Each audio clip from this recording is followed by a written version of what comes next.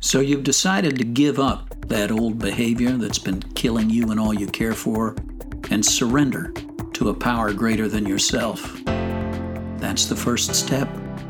Surrender is what opens the prison door. Now it's time to walk through that door and into a whole new way of life. Spirituality, self-care, service, social connection, and the simple daily disciplines that pave the way to lasting freedom. This is Positive Sobriety.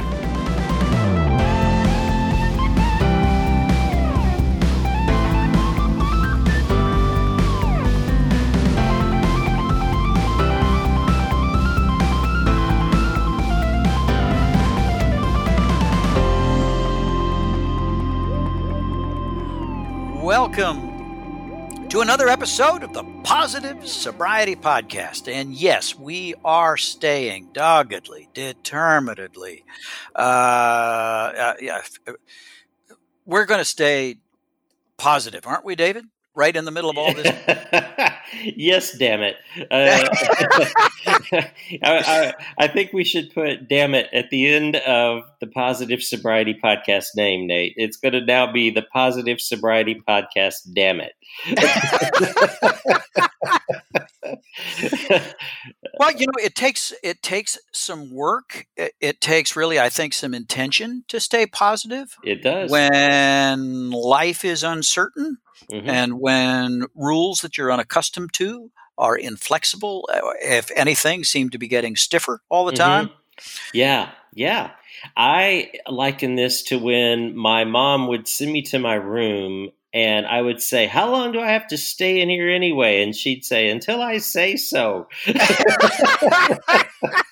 and as an addict, I've never been a real fan of rules anyway. Yeah, that's a problem. Yeah. Or limits. Right. I also, there's a big part of me that believes I'm immortal. Right? Yeah. So accepting that this actually is an existential threat, that I'm not bulletproof. Yeah. And that I am not an island. Right? That my health affects the health of those around me and vice versa. If anything, man, has this virus illustrated for us how we are all connected.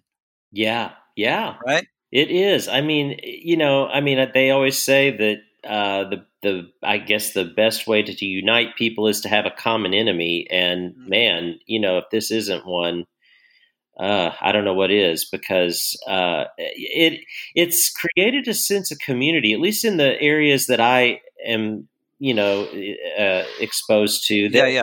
People are speaking more, it seems like, or they're, acknowledging one another, like, a positive hang in there. Yeah. Can you hear me, David? I can. Yeah. It's amazing, even though Allie and I will take a walk downtown. We try to do it every day when the weather's decent. And we keep a wide berth from the other walkers, and there are plenty out there these days. Mm-hmm. Quite a few couples like us, and then some singles back and forth. Now, even though we keep a wide berth and we're 6 feet apart, and even though some of them are wearing masks outdoors. Right. I do wear a mask now. I've bowed to reality and wear a mask when I go indoors. But even when somebody's wearing a mask, you can tell just by, I guess, the rest of the faces. You can see that they're smiling. We're acknowledging one another. We're saying hi. We're waving. Yeah. It's kind of this wistful connection. We're all in this circumstance together.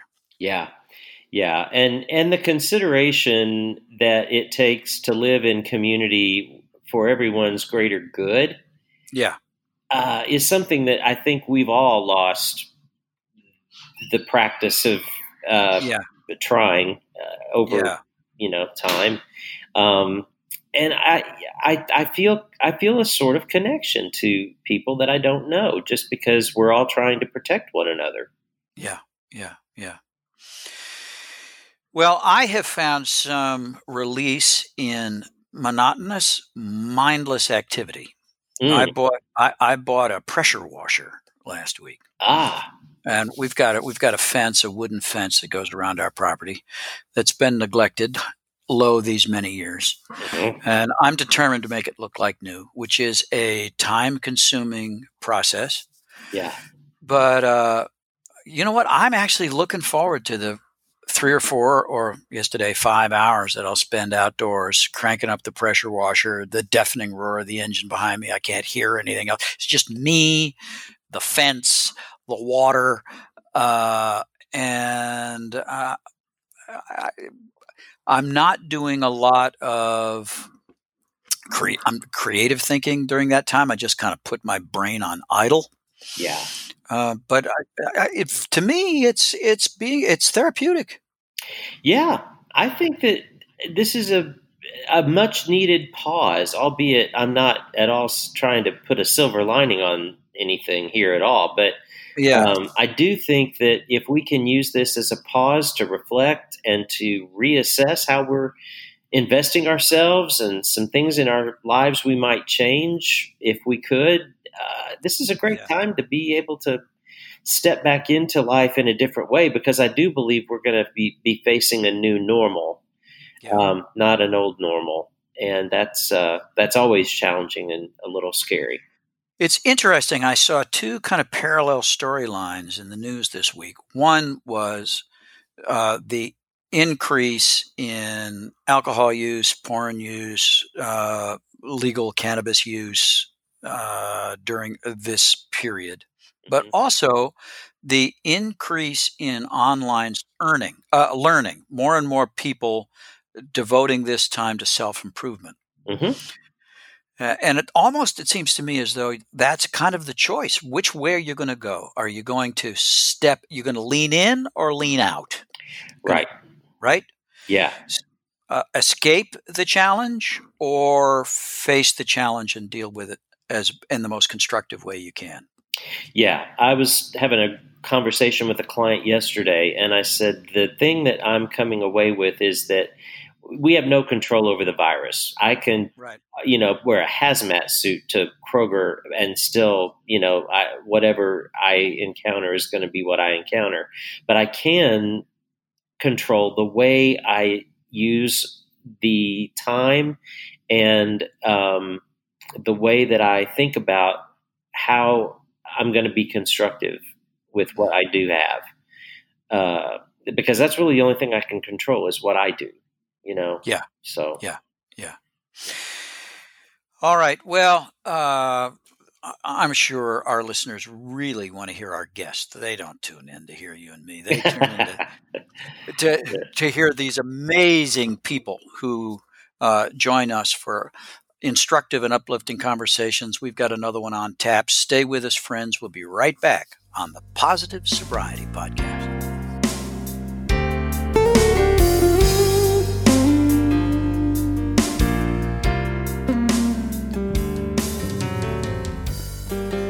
Well, welcome back to the Positive Sobriety Podcast. And David, once again, you have brought a fascinating guest with a fascinating story. Rob Imbo. Yeah. Go ahead and introduce him, if you will. Well, yeah. And this came to me. I was not aware of Rob's story and his book. Rob is the author of a book entitled Before I Leave You. And Rob has a really interesting story of how he wrote the book, the intentions with which he wrote the book, and we'll get to that in a bit. But he has a story that took him from growing up with a single mom and sleeping on the streets to becoming very successful in startup companies. He's met the Queen, which we at least have to ask one question about that. I don't know, but that fascinates me.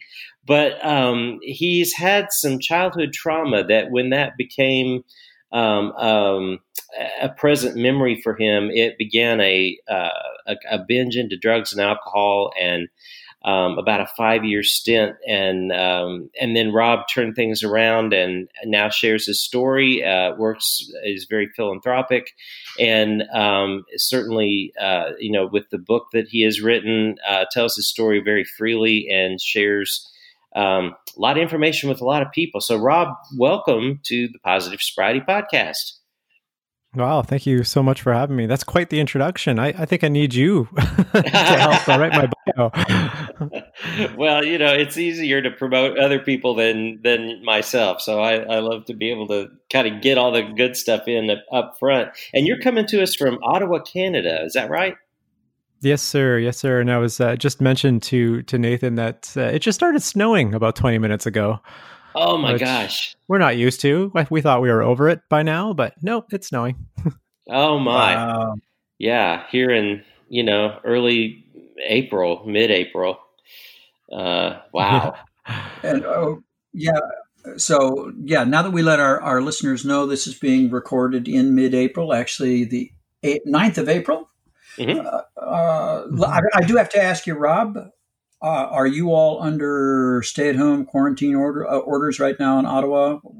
What's the situation? We are. I mean, the Canadian version, right, where it's highly recommended, and generally everyone pretty much listens. Like, all the parks are closed, and we're now wearing masks to go grocery shopping, and we're pretty lucky. I mean, I caught it early, I guess. Not the virus. I caught the wind of the virus early, and it just kind of freaked me out. And I just said, it's kind of like Pascal's wager. I'm like, okay, let's just stay inside. And we have a 3-year-old that we were going to, gymnastics and swimming and this other little class thing. So we just sort of put that on pause about a month ago. And thankfully we did. We're very happy that we did. Oh yeah. Nice. But right now we're pretty much stay at home. Yeah. Yeah. Well, that's pretty much everybody's story here as well. So, but I'm stuck in a house with my favorite people in the world. So, wow. Well, that's a good thing to be able to say. Yeah. Rob, we've heard.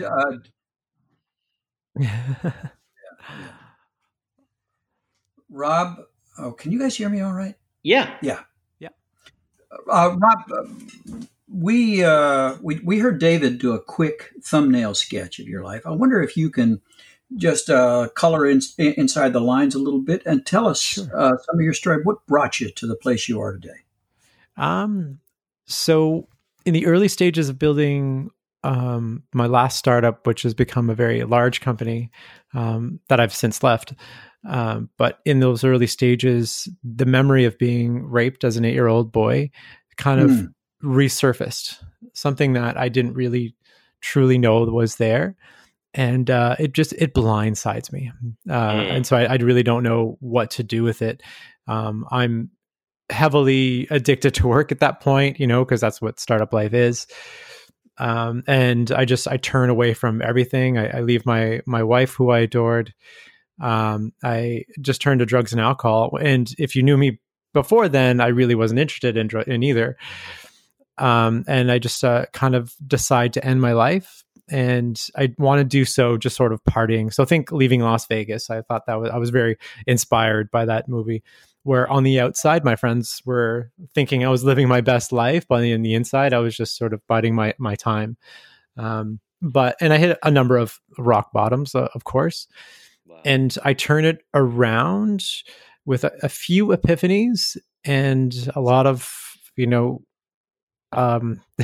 so a couple of steps forwards and 10 steps back, and maybe one step forward and maybe 8 steps back, and just clawing my way back to where I am now, which is, and important to know after hearing that I'm in, I'm filled with abundance of joy, and I'm like, I love life. And if you know me, I love every moment. I have a gratitude journal, and I look into my daughter's eyes and I just melt, and I savor every moment, and I'm very present. So it's important to know that, it works out. I'm here, but, I was encouraged to share my story, and in that it could help people. And I really, really love that. And in writing the book has, I guess, its own story, but that's when it turned into a book and why I'm here. Wow. And Rob, did you write the book intending to end your life after the book was written? Yeah. I didn't start. So I turned to writing, and I decided to write a kind of a secret goodbye to the people I love. And it was an explanation as to why I had decided it, just because I wanted them to understand that living was too painful. And in writing itself, I found solace. And I turned to writing for the simple reason that I have always wanted to be a writer. Even in my teenage years, I had written a bunch of small short stories and a novella and that sort of thing. And I left it. And so I just kept writing, and writing itself became a therapy, and that kept me around. And in the early stages, I really didn't want to go to therapy, just because why help myself if I'm going to end it? But with the writing, and writing is just amazing. You see what you're thinking. You have to put it to paper. And I say it's kind of like therapy without being too vulnerable, right? So only the pages knew my words, and only the words knew my feelings. So, nobody saw that, but I was able to express it. And I think it was William James says, "I'll tell you what I'm thinking when I can write it down." I think that's very, very, very true, right? Once you write things down, it's, for me anyway, it became that. And then other forms of healing crept in. My girlfriend, now wife, really turned me on to meditation and some other techniques. And then I did find a therapist who, didn't put up with my bullshit and could see through it. And so, because I went through a few therapists, and I found someone that was just, I stuck with her, because she just she would literally saying, I'm not gonna, if you want to spend the money just bullshitting me, then we don't need to continue. And she helped me tremendously. And when I ended up, I shared the book with my wife, and she said, you have to share this with people. And that's when it became a book. Wow. So, would you say that what got things rolling for you on the downward trajectory that almost took your life, was that PTSD from trauma? Was it? Yeah, that's exactly what my therapist said anyway.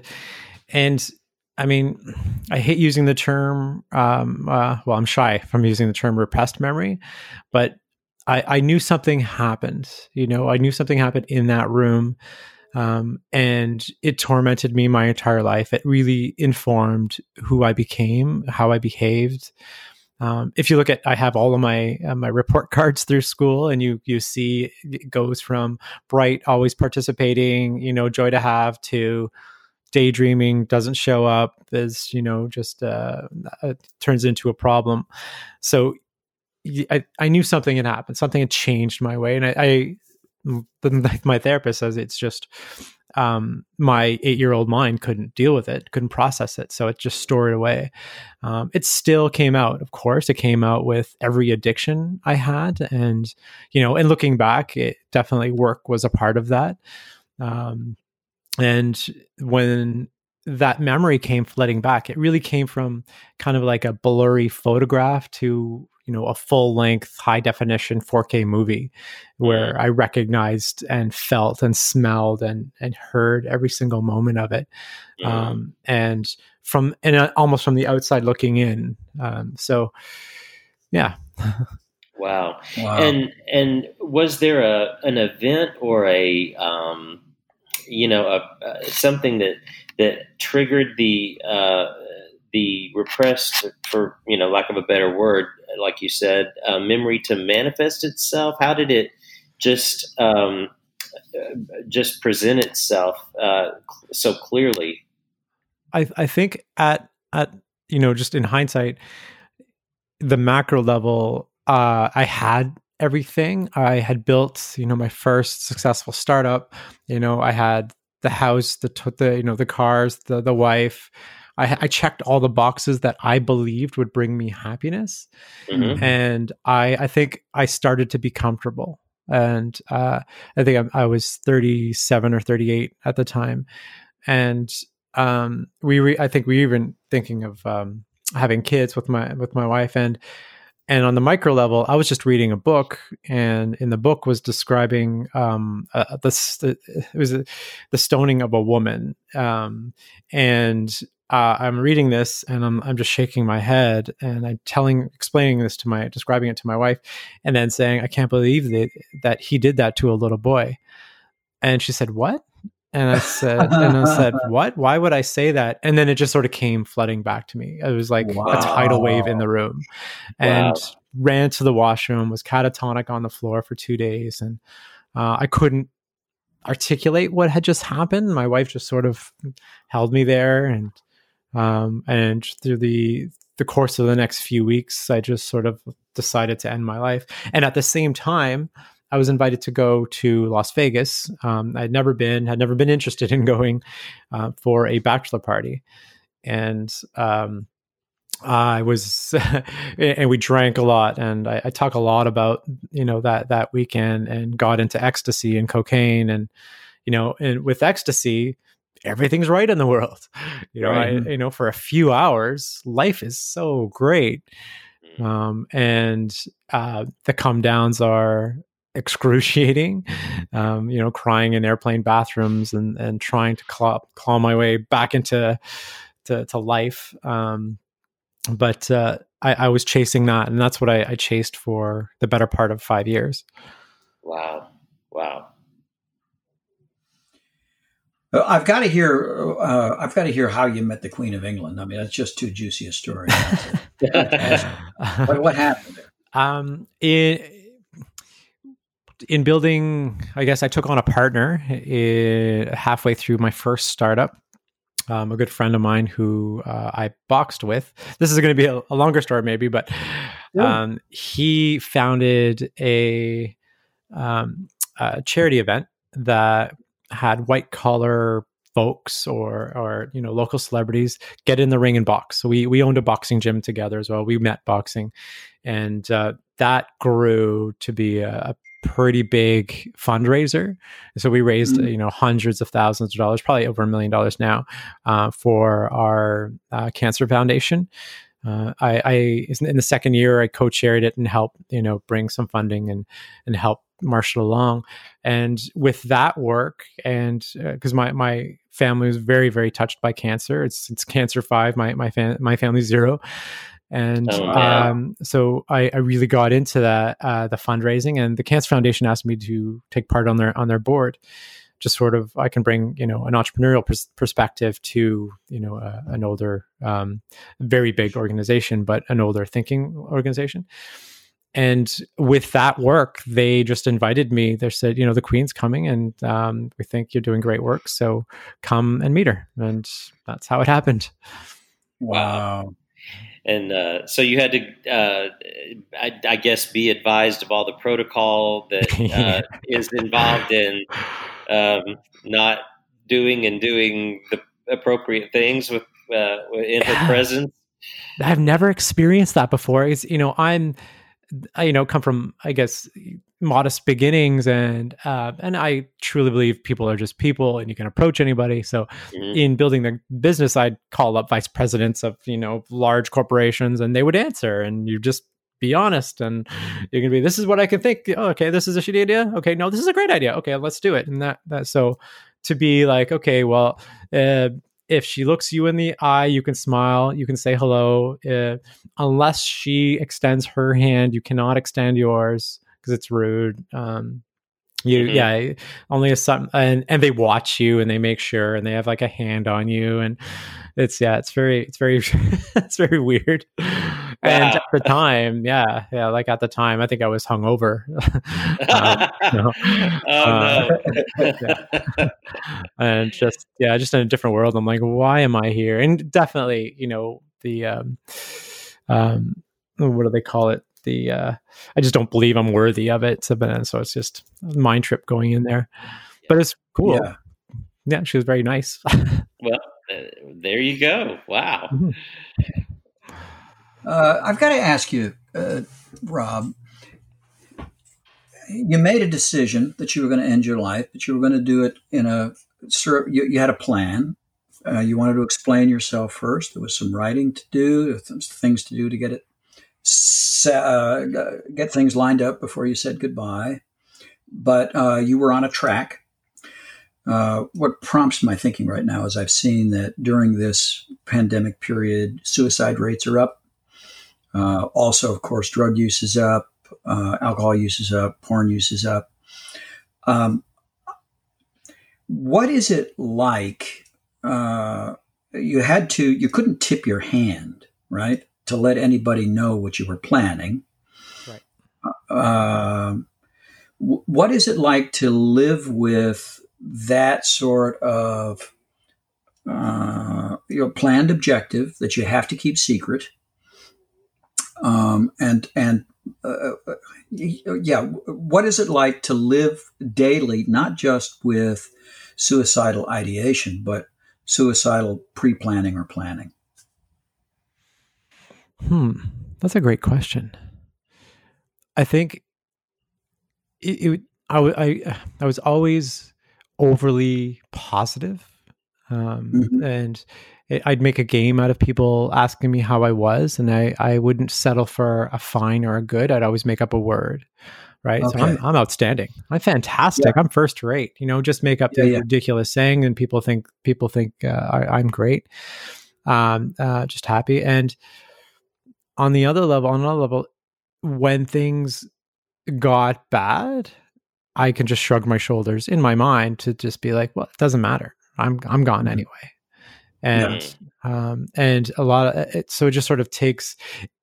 I don't know if there's a new TV show called Afterlife with Ricky Gervais. It's very much like that. He's decided to end his life, so he doesn't care, and he's like, it's like having a superpower. I mean, he sheds obviously humor on it. It's very much like that. It's very much, I just don't care about those things. But on the flip side, I cared a lot about a lot of things because I wanted to tie those ends. And I talk about this in the book. I didn't want to add insult to injury to the people I loved. I didn't say that, they're going to lose, a loved one, a business partner, a son, a brother to suicide.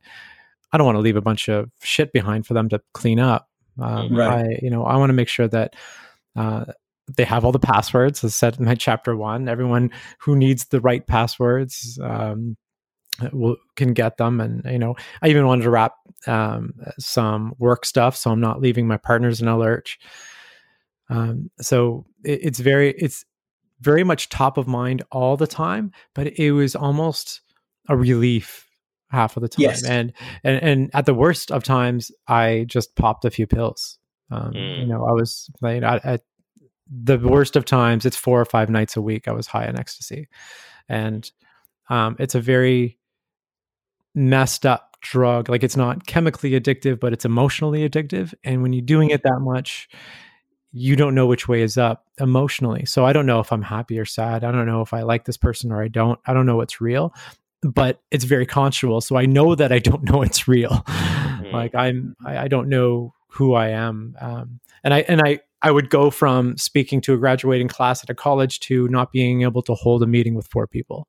I just had no confidence in my own company. I had zero confidence. And there is a level of anxiety because the lies were so thick. And I needed to remember what lie I told whom. Right. And that was a big thing. And when I finally got to therapy, that was the I think the second thing I brought up. I'm like, I have to deal with my trauma. I have to deal with who I've become that I don't respect and I don't love. And I'm a world-class bullshit artist. And I don't want to be. I really don't want to be. I want to be myself. And it's funny to get there.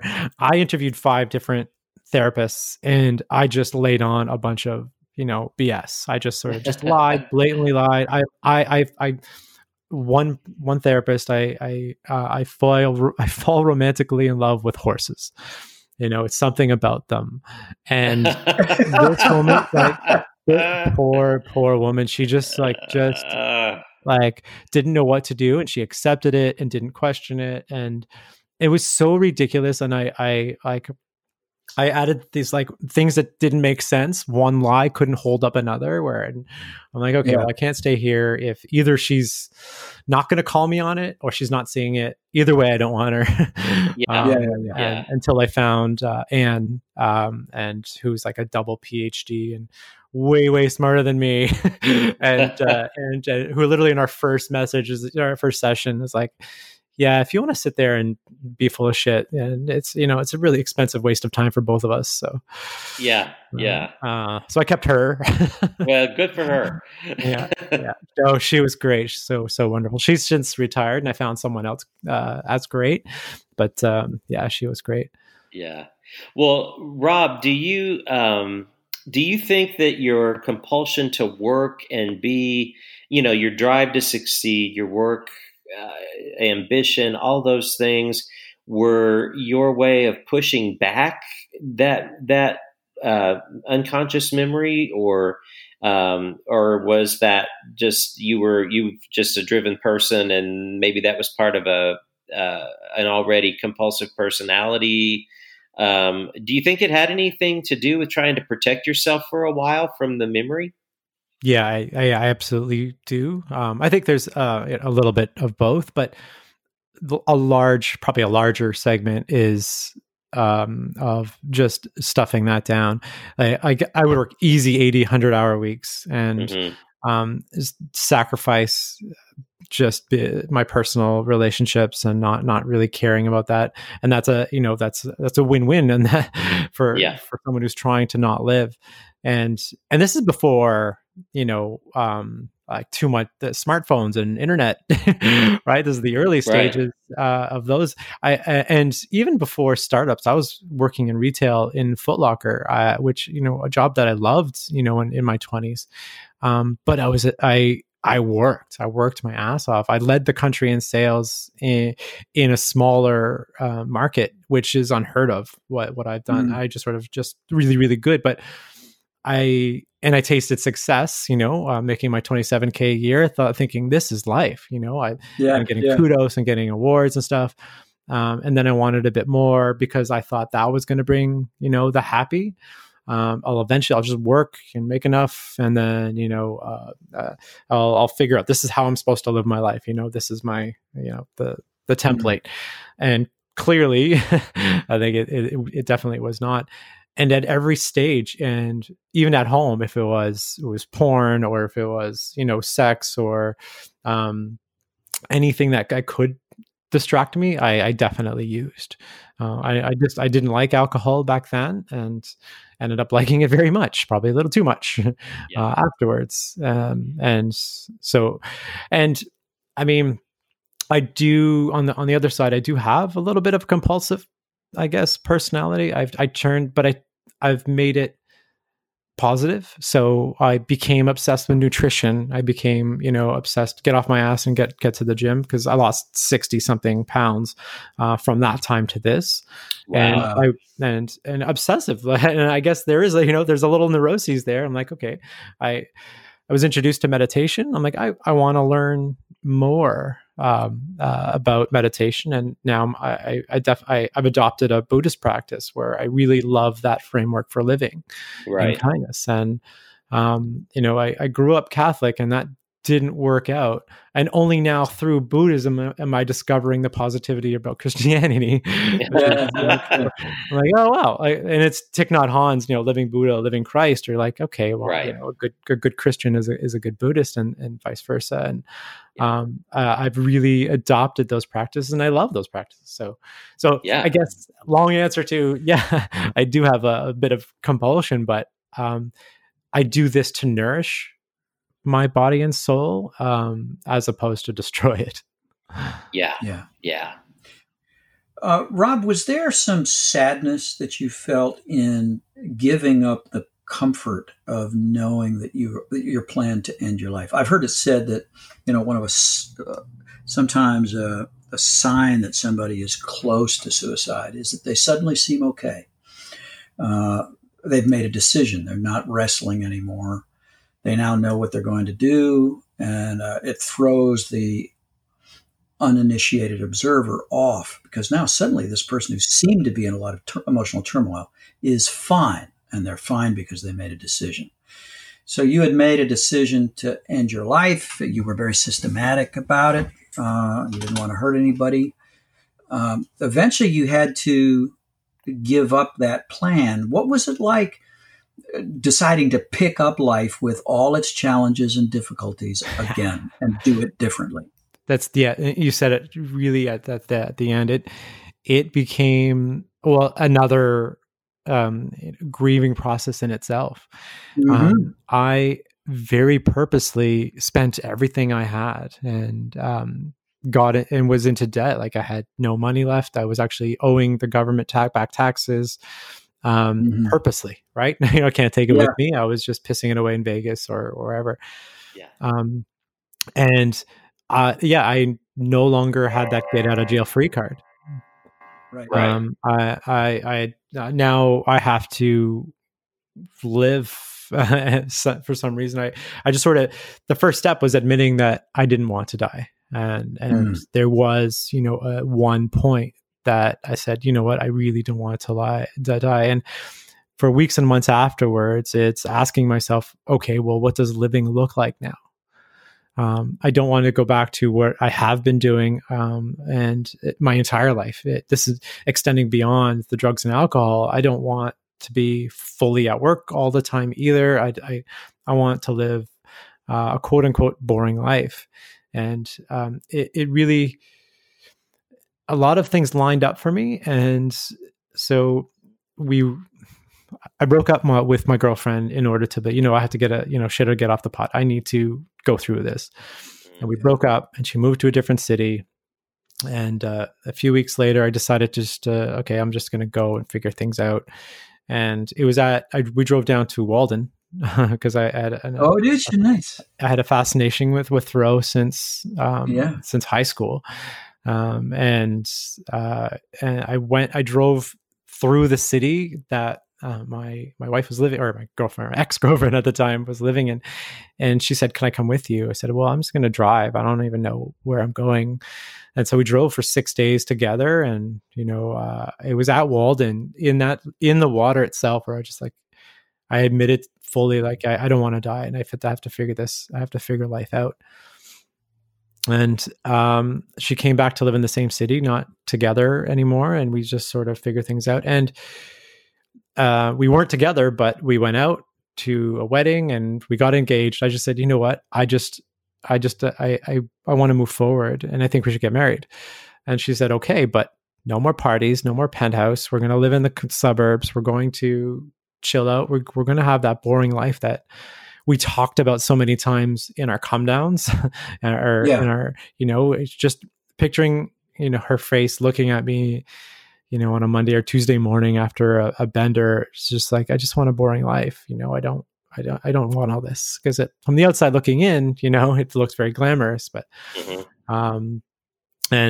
so we got married and moved to the suburbs, and we slipped a lot. We went out still. I mean, we were living that context, right? That was our friends at the time. Right. Our only social, escape were the friends that, want us to go out and party and stuff.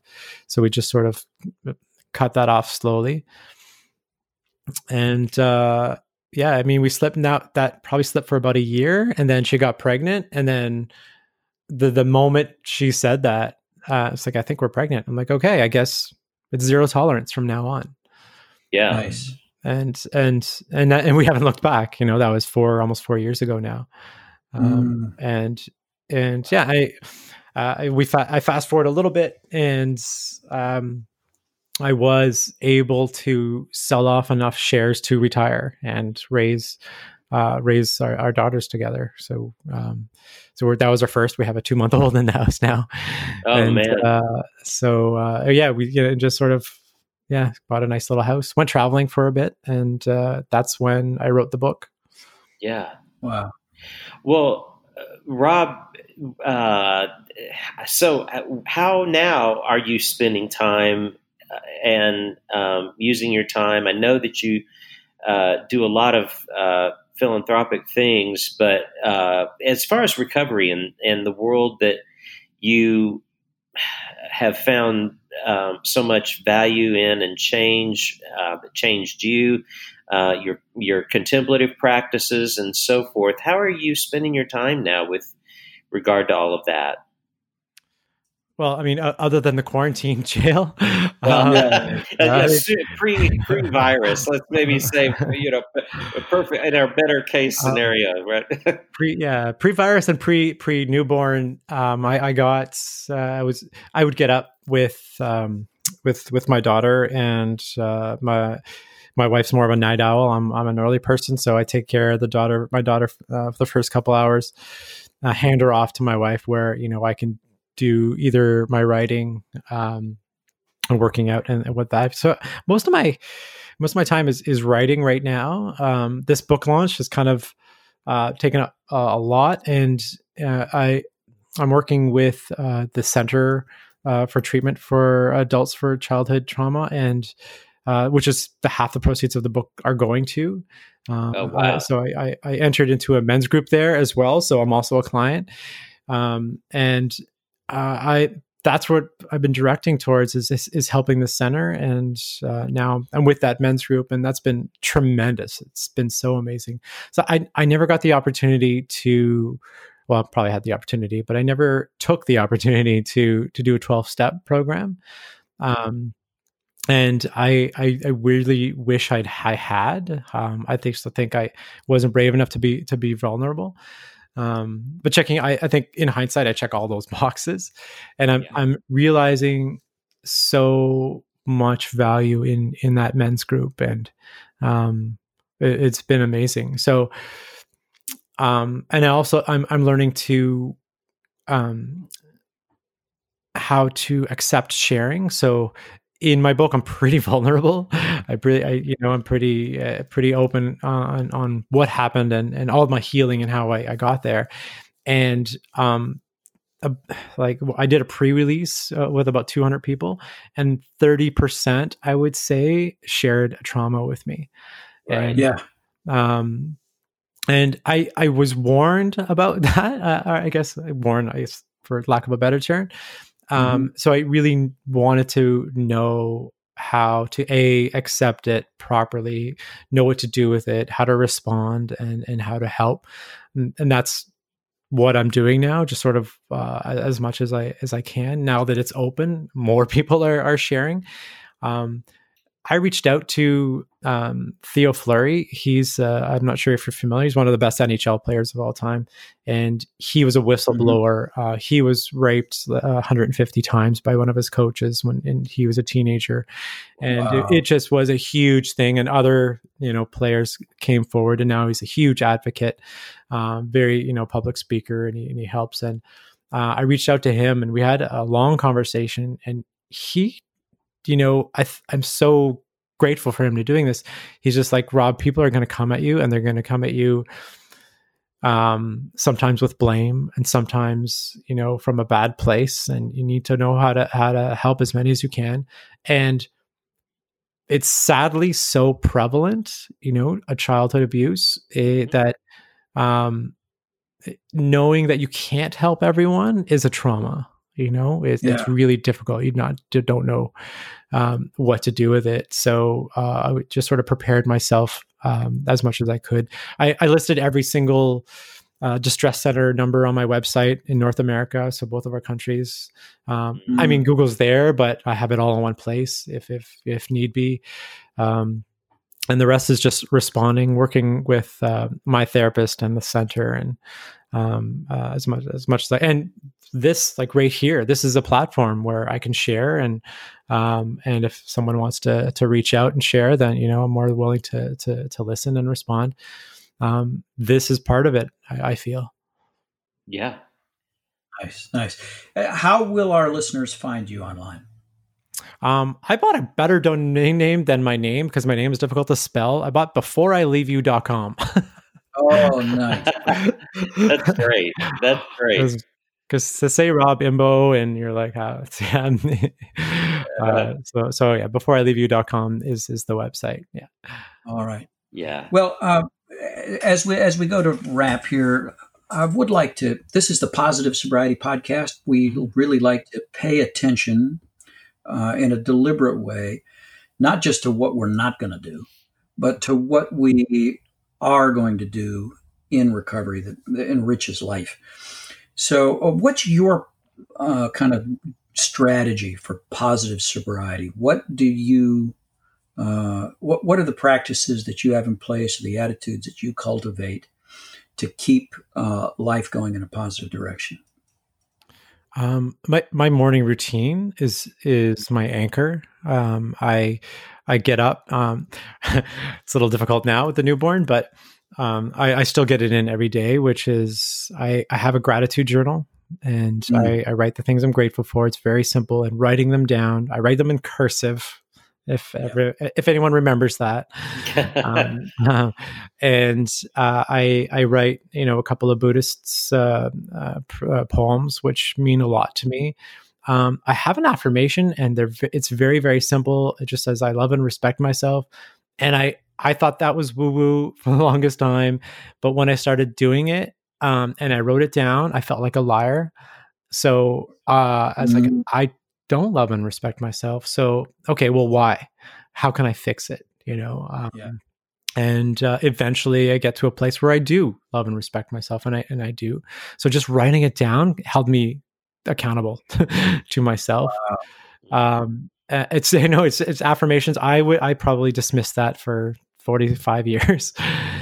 Mm-hmm. One big thing I believe, and we all know it's not one thing. It's all the things that help us, or many things that can help us. But one truism that I really hold close to my heart is treating yourself like you would treat the person you love most in this world. Like if my daughter drops a glass in the kitchen, and I will be, okay, stay still. Are you okay? All right. I'm just going to rescue you. I'm going to clean it up. I'm so glad you're safe. I love you. If I drop a glass in the kitchen, you friggin' idiot. What are you doing? Yeah. That doesn't make sense. Right. So right. I still do it, but I'm catching myself more and more. I'm like, no, I want to make sure I'm okay, and it's just a glass. Right. It's sort of put it where it is. And I think when you remind yourself, I'm like, yeah, I think I'm worthy of that. And you start treating yourself that way. I think it's a huge one. Yeah. Beautiful. Beautiful. Well, it has been such a joy to spend time with you. You've been generous with your time. Thank you, Rob. The book again is Before I Leave You. Available online?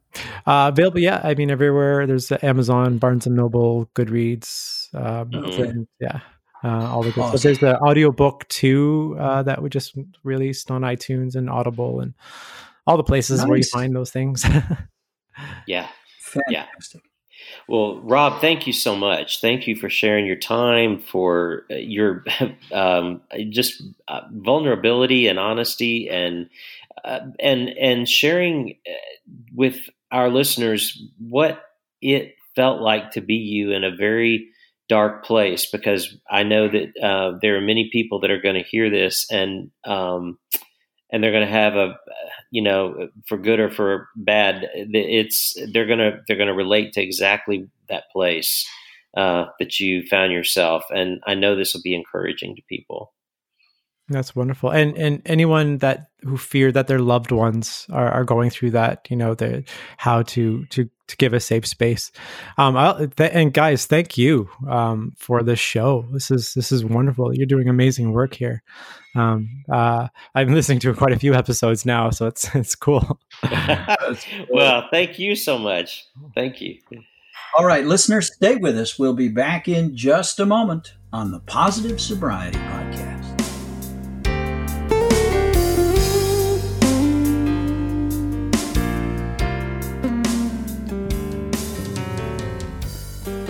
Welcome back to the Positive Sobriety Podcast.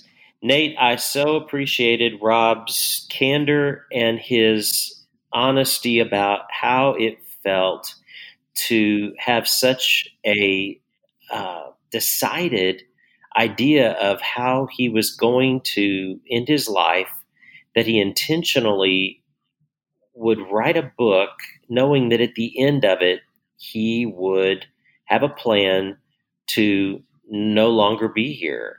And the things that changed him, I just found the whole thing so refreshing and encouraging, because suicide is such it's such a hard subject to talk about, first of all, and it hits so many people on so many levels because of experiences that people have had with family members or loved ones, and even our own thoughts in our darkest places.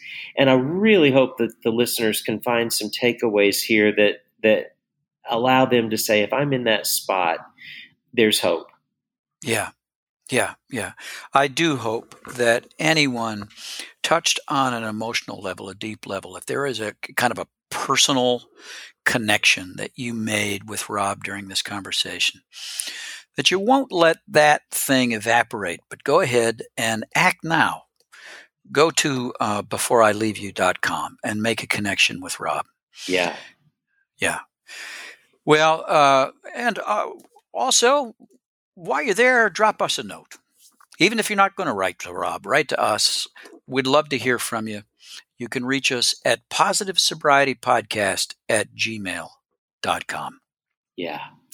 Love the letters. Well, David, another week. Yeah. Another week. You're busy in the practice. Yes, still. Samson Society. Yeah, Samson Society is cranking right along. I'm so glad that the Samson Society started its online meetings when it did a couple years ago, because those meetings now are multiplying at a rapid rate. More and more guys coming through the door and finding real companionship and honest conversation and help at samsonsociety.net.